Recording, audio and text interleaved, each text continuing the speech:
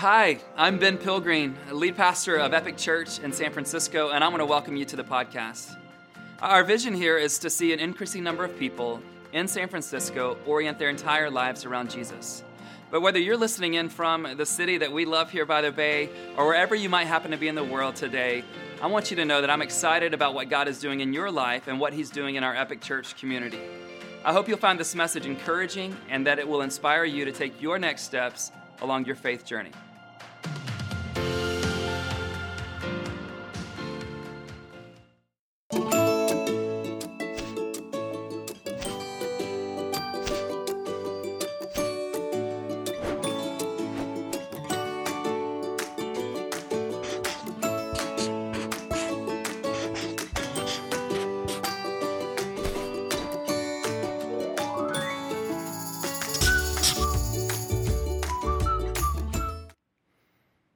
Whether you watch every single week or today is your first time to join us at Epic Online, I want you to know that we continue to be here for you in this season. And I know what you're already well acquainted with. We're all well acquainted with how much pain there has been in this season. The pain that has come directly from COVID-19 and the implications of it. In our Epic community, there's been so much pain that people have been experiencing that's not even related to COVID-19. We've seen someone diagnosed with cancer. We've had a young couple in our church who are leaders that the wife went into labor way too soon and they lost the baby. I think about the pain that people are struggling with in terms of their mental health and all that's going on. I know that some of you have lost your job. And then I think about all the pain that is happening along the conversation when it comes to racial injustice. And I know there's so much pain in this world. And I just want to say from the get-go, you might be tempted to bow out during this season, but I want you to lean in.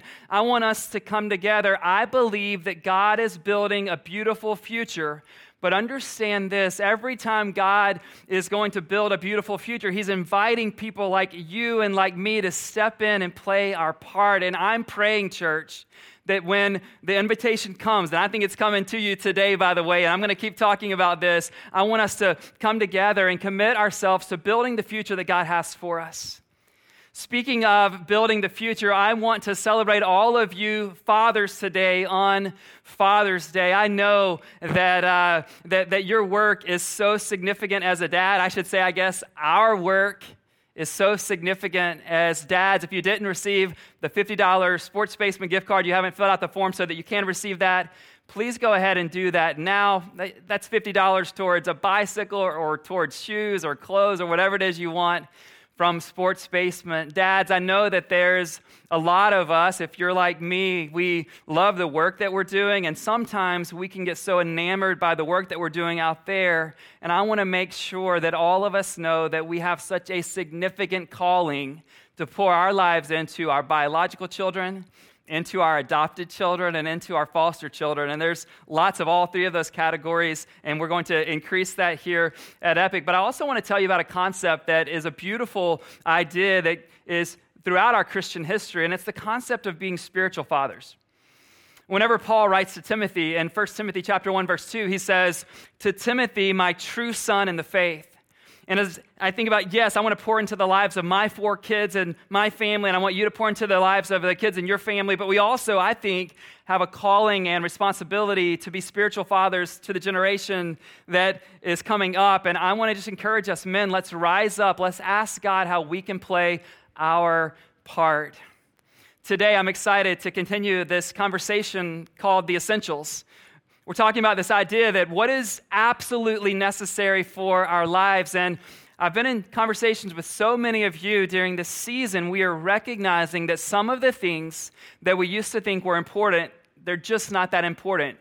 And other things that we had kind of set down or we had devalued in some way, we're now seeing those rise up, and we're realizing this really matters. And as we continue that conversation today, here's my title: Substance over Image. Substance over image. From the very beginning of the human race, human beings have been obsessed with image and appearance. I think about King Nebuchadnezzar, who was king of Babylon. He literally had the idea that he should construct a golden image of himself, 90 feet high, 9 feet wide. And you're like, wow, that guy really was into image. But let me tell you, it gets better, or should I say it gets worse. Not only did he construct that image, but whenever the musical instruments would play, everyone was called to bow down and worship his image. And if they didn't, they were thrown in the fiery furnace. I would love to tell you that in 2020 that we're no longer consumed with image like our ancestors, but you and I both know that's not true. We actually now have plenty of tools and apps so that we can enhance our image in all kinds of ways. But here's my big idea for today. I believe God wants to get what I'm about to tell you into your heart, into your mind, and into our lives together. Here it is. Who you actually are is way more important than who you appear to be.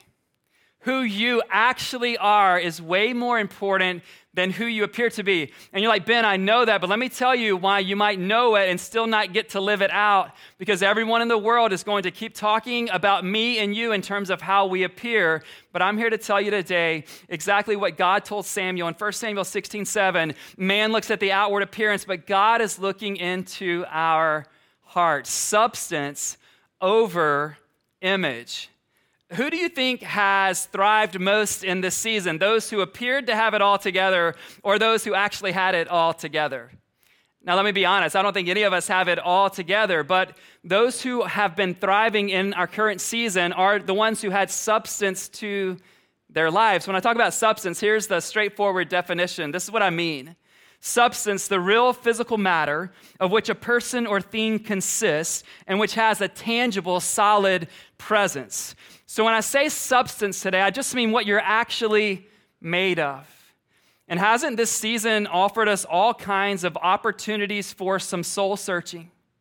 All kinds of opportunities to look within ourselves. And I'm not asking you to overanalyze everything about yourself, but I hope that you've taken time and will continue to take time to reflect on what are you actually made of?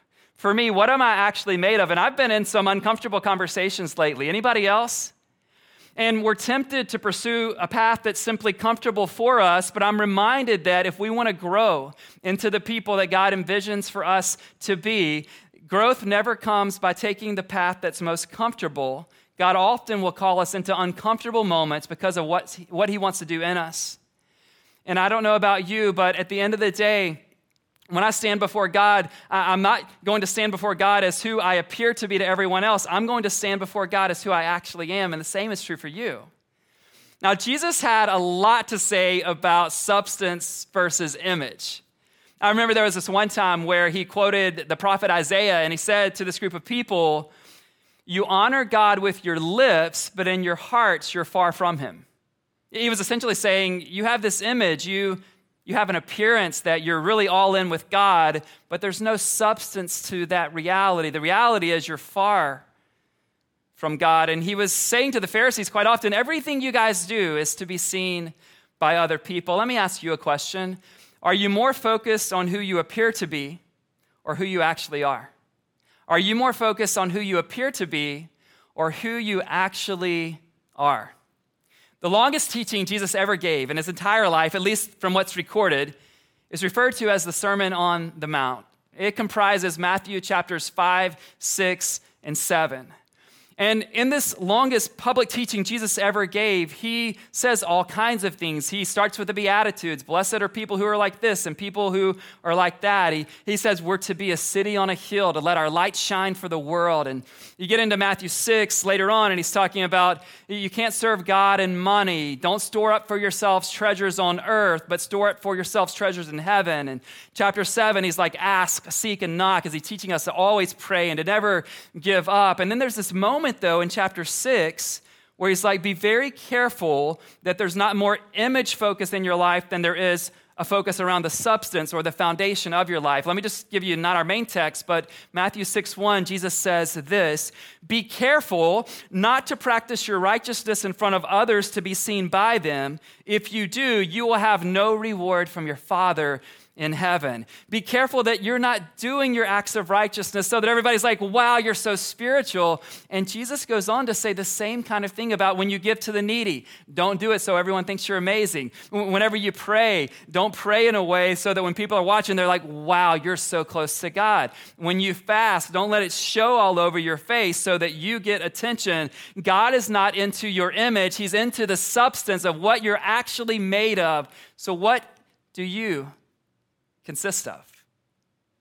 What do I actually consist of? I want to give you, for our main text today, the very last words Jesus spoke in that Sermon on the Mount. You can find it in Matthew chapter 7, verses 24 through 27. He's going to sum up everything that he has said, and he's going to talk to us about whether our lives are all about image or they're actually about substance. Whether we're in mostly to appearances or if we actually have a solid foundation under our lives. And if there's anything that I'm seeing in this season, if there's anything that God is talking to me about as I examine my own life, it's been, what is underneath all of this? What are you actually made of? And I'm going to share some of my own discoveries along the way, but I also want to encourage and challenge you to enter into some self-examination. Here are the last words of Jesus from the Sermon on the Mount. In verse 24 of Matthew 7, he says, "Therefore, everyone who hears these words of mine and puts them into practice is like a wise man who built his house on the rock.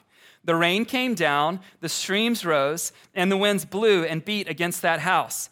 Yet it did not fall." Why? Because it had its foundation on the rock. "But everyone who hears these words of mine and does not put them into practice is like a foolish man who built his house on sand. The rain came down, the streams rose, and the winds blew and beat against that house, and it fell with a great crash." Now, as we read the words of Jesus, the first thing that probably stands out to you is how different these two people who are personified in his teaching, how different they are. But I don't want to first talk about their differences. We'll get there. I want to show you all of the ways in which they were similar. Here's the first principle I'll give you. Our lives could appear to be in good shape when our circumstances are favorable. My life, your life, it could appear to be in good shape when our circumstances are favorable. When there's no storm yet, it could appear like we have our stuff together. We don't know much about these two houses, but I'm just going to assume in the story that Jesus is telling that both houses appear to be in good shape. What we know for sure from Jesus is that before the storm came, both houses were standing. And you might have not known the difference. If you were walking down the street, and let's assume these houses were on opposite sides of each other, and you looked at this house and you looked at the other house, you thought, wow, these houses look like they're doing okay. And the same is true for us. Our lives might appear to be in good shape when our circumstances are favorable. Let me ask you this question. Before this season came, how did your life appear to be going? Before this season came, how did your life appear to be going? Both of these individuals experienced the same storm. You know, in our world today, a lot of people are talking about the reality that they're in because of COVID-19, and absolutely, we've all been affected during this season, some in small ways, lots of you in really massive ways. It has caused deaths. It has caused sickness. It has caused unemployment. It has caused the inability of our kids to go to their school buildings. It has caused our church's inability to be able to gather for in-person services. And it has absolutely caused some things. But I want to say this. While this season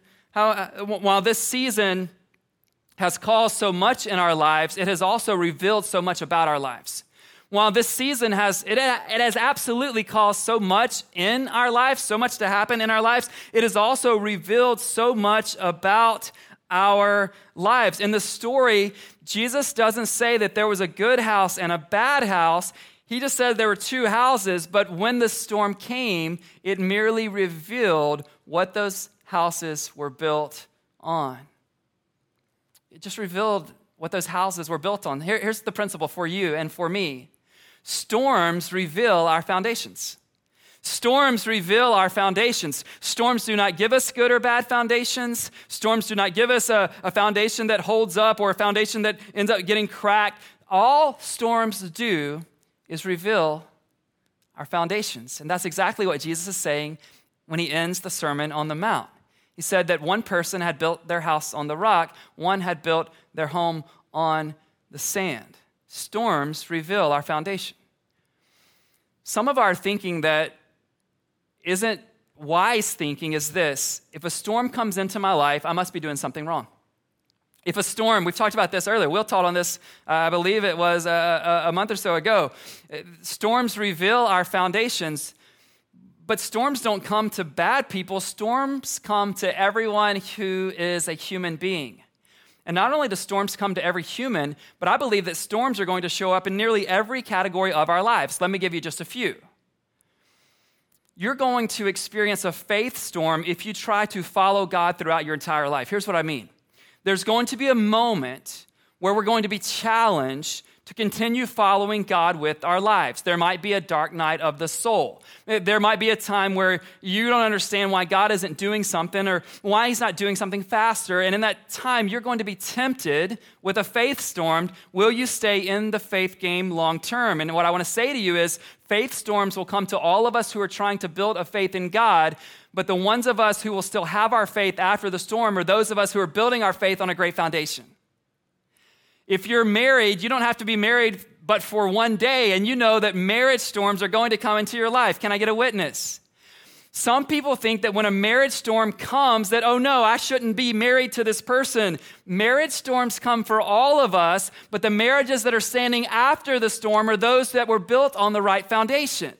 Foundations matter. If I can urge you into anything today, it's to make sure whatever you're building your life on, that it has an appropriate and proper foundation. With all of the conversations that are happening around racial injustice right now, it has caused me to do a deep dive and just begin to read. And I've been sitting with friends and just hearing about their history and then history of our country and different things. And what I want to say to you is this: there's just things that I didn't know. I'm sorry that I didn't know, but the more I get into it, what I realize is that so much of the storms that are happening around injustice in our world today is because they had terrible foundations. What kind of foundation do you have under your life? When COVID came and it disrupted everything we were doing as a church, I didn't know what we would discover. And I want to tell you, we haven't done everything perfectly. I know that. You don't have to email me. I get it. But what our team has discovered is that we had a great foundation that God had built over the last 9+ years, so that when this season came, we were ready to pivot. We were ready to change our methods where we needed to. And I'm so grateful for the men and women who are on our staff team and our leaders and the people that are producing this gathering right now and all that you guys are all doing. But what we realized is that God had built an amazing foundation so that we could still be standing when this COVID storm came. In fact, I might say, I think we're even stronger. And this is what happens. Not only do storms reveal our foundations, but if we have the proper foundation, we will oftentimes be stronger on the other side of the storm. And I believe that's what God is doing right now. But here's a big question I have for you. What has this current season revealed to you about you? Like, Ben, why all the challenge today? Because I want us to get in on what God has for us. What has this current season revealed to you and to you and to you about you? And here's the thing. Whatever this current season has revealed to you about you, Jesus is inviting us into a different way forward. Jesus is inviting us to be the kind of person that builds our lives on the rock, that builds our lives on him. Now, I'm not saying that it's easy to do what Jesus tells us to do, but I am saying he really has simplified the process. Remember, there's a lot of things that these two people personified have in common, and here's another thing they have in common. Don't miss this. Don't walk away. Come back and watch this if you're distracted right now. Jesus says that both groups of people hear his words. Don't miss this. Both groups of people hear the words of Jesus, which means this: it must not be enough for me to go to church, though we should go to church. It must not be enough for me to be in an Epic group, though you and I should be in Epic groups. We have over 450 adults that are in Epic groups right now, and there's still room at the table for you, but it's not enough in terms of building our house on the right foundation, our lives on the right foundation. It must not even be enough to open our Bible every morning. This is crazy to me because you would think that, oh, I'm a Christian. I read my Bible every single morning. And Jesus says, everyone mentioned in the story, they all hear the words of Jesus. Where is the differentiation? What is the distinction? Here's the distinction. Jesus says there's one group of people who hear his words and put them into practice. And that group is like the person who built their house on the rock. But he says, then there's another group. They're present for the word. They hear the words of Jesus, but they don't put his words into practice. Here's what I want to say to us. We must establish practices that get the words of Jesus into our hearts, minds, and lives. We must establish practices that, yes, get the words of Jesus into our hearts, into our mind, right? Like this is a psalmist saying, your word have I hidden in my heart that I might not sin against you. We've got to get his word into us, but we can't stop there. Then we have to do what he's told us to do. On July 19th, I'm so excited. We're doing a brand new series called Practicing the Way. And it's going to be a series for our entire church to spend a week at a time and then continue that practice moving forward. But every week, we'll teach about a practice on Sunday, and then we will provide additional resources so that we can lean into that practice throughout the week.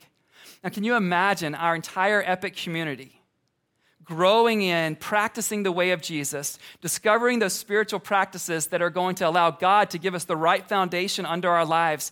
Imagine the spiritual vitality that will flow in our church and the love and service that will flow out of our church into the city and ultimately around the world. I can't wait for that. But for you today,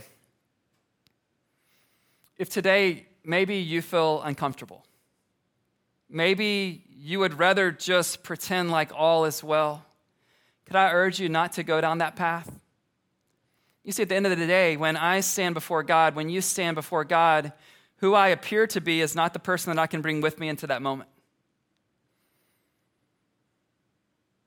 You see, whatever you and I think our lives are about, one day it's going to be revealed what our lives were about.